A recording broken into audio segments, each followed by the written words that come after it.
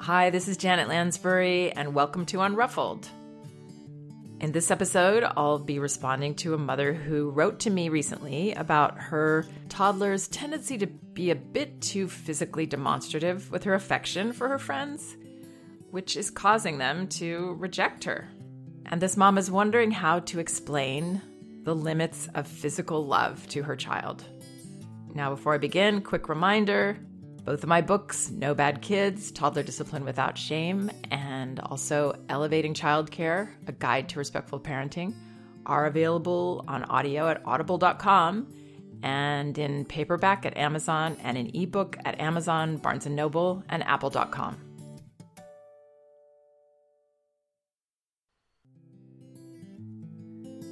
So here's this mother's note.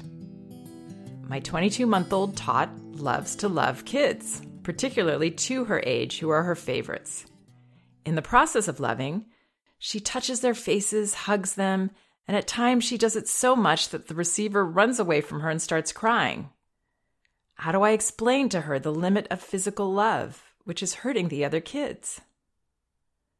So first of all, obviously these gestures are coming from a lovely place, coming from a curious place of wanting to explore another child and connect, all positive impulses that we want to encourage. But at the same time, children need to learn that others have personal boundaries and how to respect those boundaries. And the way they learn this is through our gentle direction, but mostly through us really being there to follow through and help physically guide them when their impulses take over and they're doing things that are not welcome by the other child. So in a sense, I would actually approach this similarly to a child who had a hitting problem or a pushing problem with other kids. Even though this is obviously a lot more, quote, socially acceptable behavior, to be, affectionate and to hug and to want to do nice things, it's still not helping the child socially in terms of understanding people's boundaries and respecting them. So what I would do is be what I call a buddy guard for this child. And I would know that, my child has this tendency in social situations to go a little too far with other children in a way that makes them uncomfortable. And so I'd be there hanging by her in a very, what my son calls a chillaxed way, not tense, anxious, something bad's going to happen. Really relaxed and chill, knowing that, we're adults and we can do minimal things to help her not break these boundaries with other kids. It's not a big deal. And we really need to approach it that way, in an unruffled way, so that this doesn't become more intense, that we don't add our own intensity and fear and whatever to the situation. So I would just be there. If she reaches out, looks like she wants to hug, I would gently stop her, but physically stop her with my hand there and say, okay, it looks like you're wanting to say hi and maybe hug this girl, your friend. And then you're looking at the other girl. How do you feel about this? Is this okay with you? It's not like we need the other child to nod, or that would make it very clear. We can look in their eyes and we could see their body language and notice what they're saying with that. If they look wary or uncomfortable, then we would say, doesn't look like you're sure about that. And keeping our hand there so that it doesn't happen. We might also then say to our child, looks like you're asking her. So we want to see what she says. And then we look at that child and, seems like she's saying no. So very minimally doing the smallest thing possible in the most chillaxed way to help our child navigate these situations. Help both children, help the other child know that she is safe with our child. And, maybe there are parents listening that have that other child that these kind of things maybe happen to or have been in that position. I would do the same. I would say, looks like so-and-so is wanting to hug. Seems like you're saying no. And then you can also even offer words to children, particularly if you've seen them be in this position often and you want to just help give them some tools. Very lightly say, you can tell her no. You can put your hand up. In the meantime, I'm going to be there to stop things for you. I'm not going to just tell my child and expect her to be able to do it when, children are at this age very impulsive and they need the repetition of being shown the right way to do things.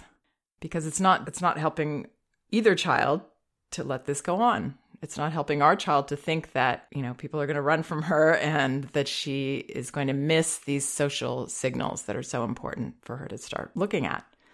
At the same time, the reason we act so relaxed in these situations and comfortable is that we want our children to feel confident in these situations and basically trust themselves. So I'm not going to overdo it and say, you can't do that. What are you doing? She doesn't like that. I'm not going to be judgy. I'm not going to be over responding in a way that makes this child feel like what she's doing is wrong or that she should know better and that I've already told her. So why are you still doing it? I'm just there to keep her within the bounds of comfort for her friend so that she starts to learn to read those signals. Now, there's some other things that we can do to help prevent this kind of behavior. One of the reasons children do this is they get a big, oh, that's so nice, a big response, a positive response, or maybe we've said things like, oh, why don't you go hug your friend? And that's so nice when you do that, and kind of encourage this behavior to that extent. Doing that also kind of can start to take some of the authenticity out of it, which we don't want. I mean, we want our child to feel authentically affectionate and, act on that and not be doing it for, you'll see children that are over encouraged to behave this way. Sometimes they'll even hug and then they're looking at the parent. See, look how nice I'm being, and actually in that hug, there's often aggression.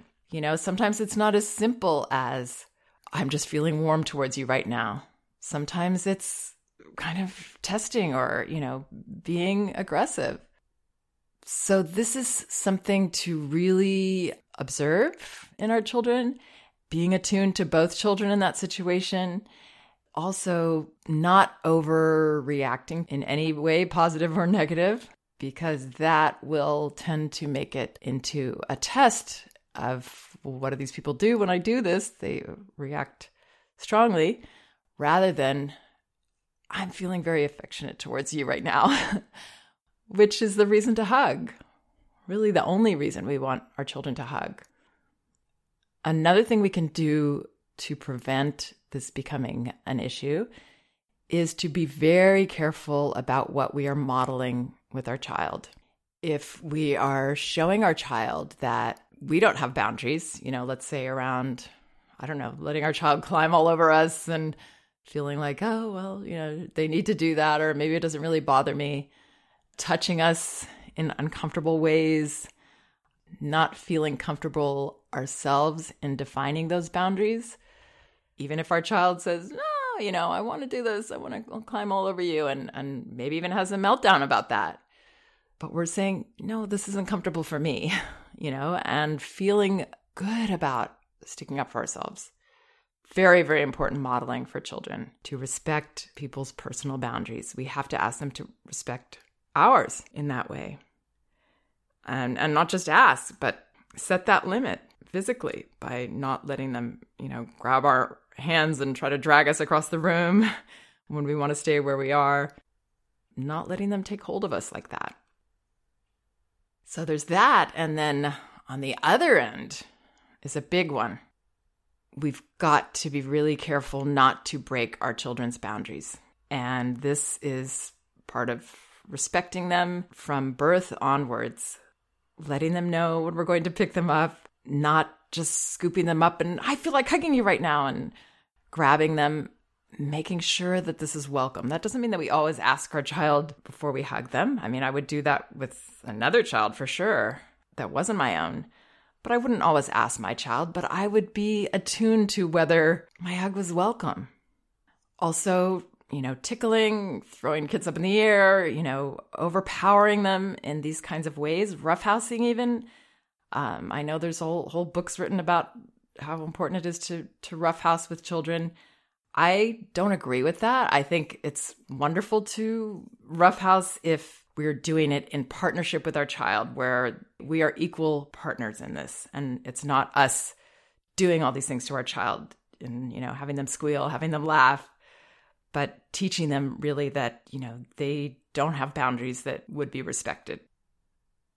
I have seen children, come out of family time that they've had together over the holidays, and they come back into my class and they're suddenly, grabbing kids and hugging kids that these are toddlers that have never done that previously, but they got a different message, over the weekend, and they're kind of acting out those feelings of powerlessness that they had, acting them out with other children. I mean, this is the benefit that I have and that Magda Gerber had and that other people that teach the approach I teach have. We see the week-to-week behavior of children, and we see the way parents are handling it, and we're able to observe the effects of all these different things. It's a very valuable way of learning about toddler behavior and about parenting toddlers and what makes a difference. We can theorize, but to be able to see this week to week is very helpful. So if there's roughhousing, make sure that your child is welcoming it, and then try to let them do as much as you're doing, so it's a back and forth. Now, touching faces, just looking at this mother's note to make sure I've covered this. Yeah, so it's not about explaining it to her so much as demonstrating it to her in the moment. That's how children are going to learn about this. It's not something that's taught to them reasonably. They really need us to be looking out for them and helping them with this impulse and demonstrating to them in the moment, which is how they learn. They're not studying something and then writing a report about it and digesting it that way. They need the lesson in the moment. And the lesson is, I'm going to look out for you and just keep you within the bounds of comfort for people and keep everybody safe. So touching faces, that's another thing that's fine if the other child is okay with it. But I would have your hand there ready in case a touch is turning into a scratch or getting too rough, or the other child is starting to look not comfortable. As soon as that happens, I'm going to move your hand a little bit. Looks like she's saying no. Right away, be in there doing it calmly.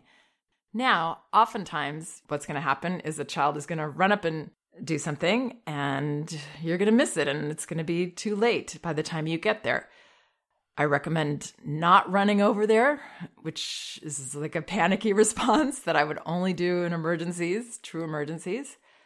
So walk over there, see what happened. If the hug is still happening, I would, gently at that point say, looks like she's not wanting this, so I'm going to help you move your arms, and then, just gently take her arms off of the other child, and then saying to the other child again, you can tell her no if you don't like that. If you're not okay with that, I want you to tell her. And then, encouraging your child to open her arms and see if there's a hug that's wanted. If it got to the point where the other child cried or ran away or something, then, you can trust that your child is experiencing this and seeing it. And I would kind of come into this a bit almost apologetically, like to my child and to the other child, just saying, oh, sorry, I wasn't there to help. Looks like she didn't like that. That made her uncomfortable. But not pointing it out and, making a big deal out of this, turning it into a shameful lesson. How could you do this? And look what your friend, and don't you see what happened? Trusting that your child saw it. She saw what happened. She saw the result of her action. And, we weren't there soon enough to help her navigate that. That's going to happen sometimes that we're not there. I still wouldn't make a big deal out of it or try to turn it into some kind of, verbal lesson about this is what you do, and don't you see what happened? I would really trust that the lesson happened and that our response helped our response saying, sorry, I wasn't there to stop you when you were doing something that seemed to make her uncomfortable. So I hope some of this helps. And again, these are lovely, wonderful impulses that children have. They just need a little help when they cross the line. And, we want to be that person to do that. Thanks so much for listening. We can do this.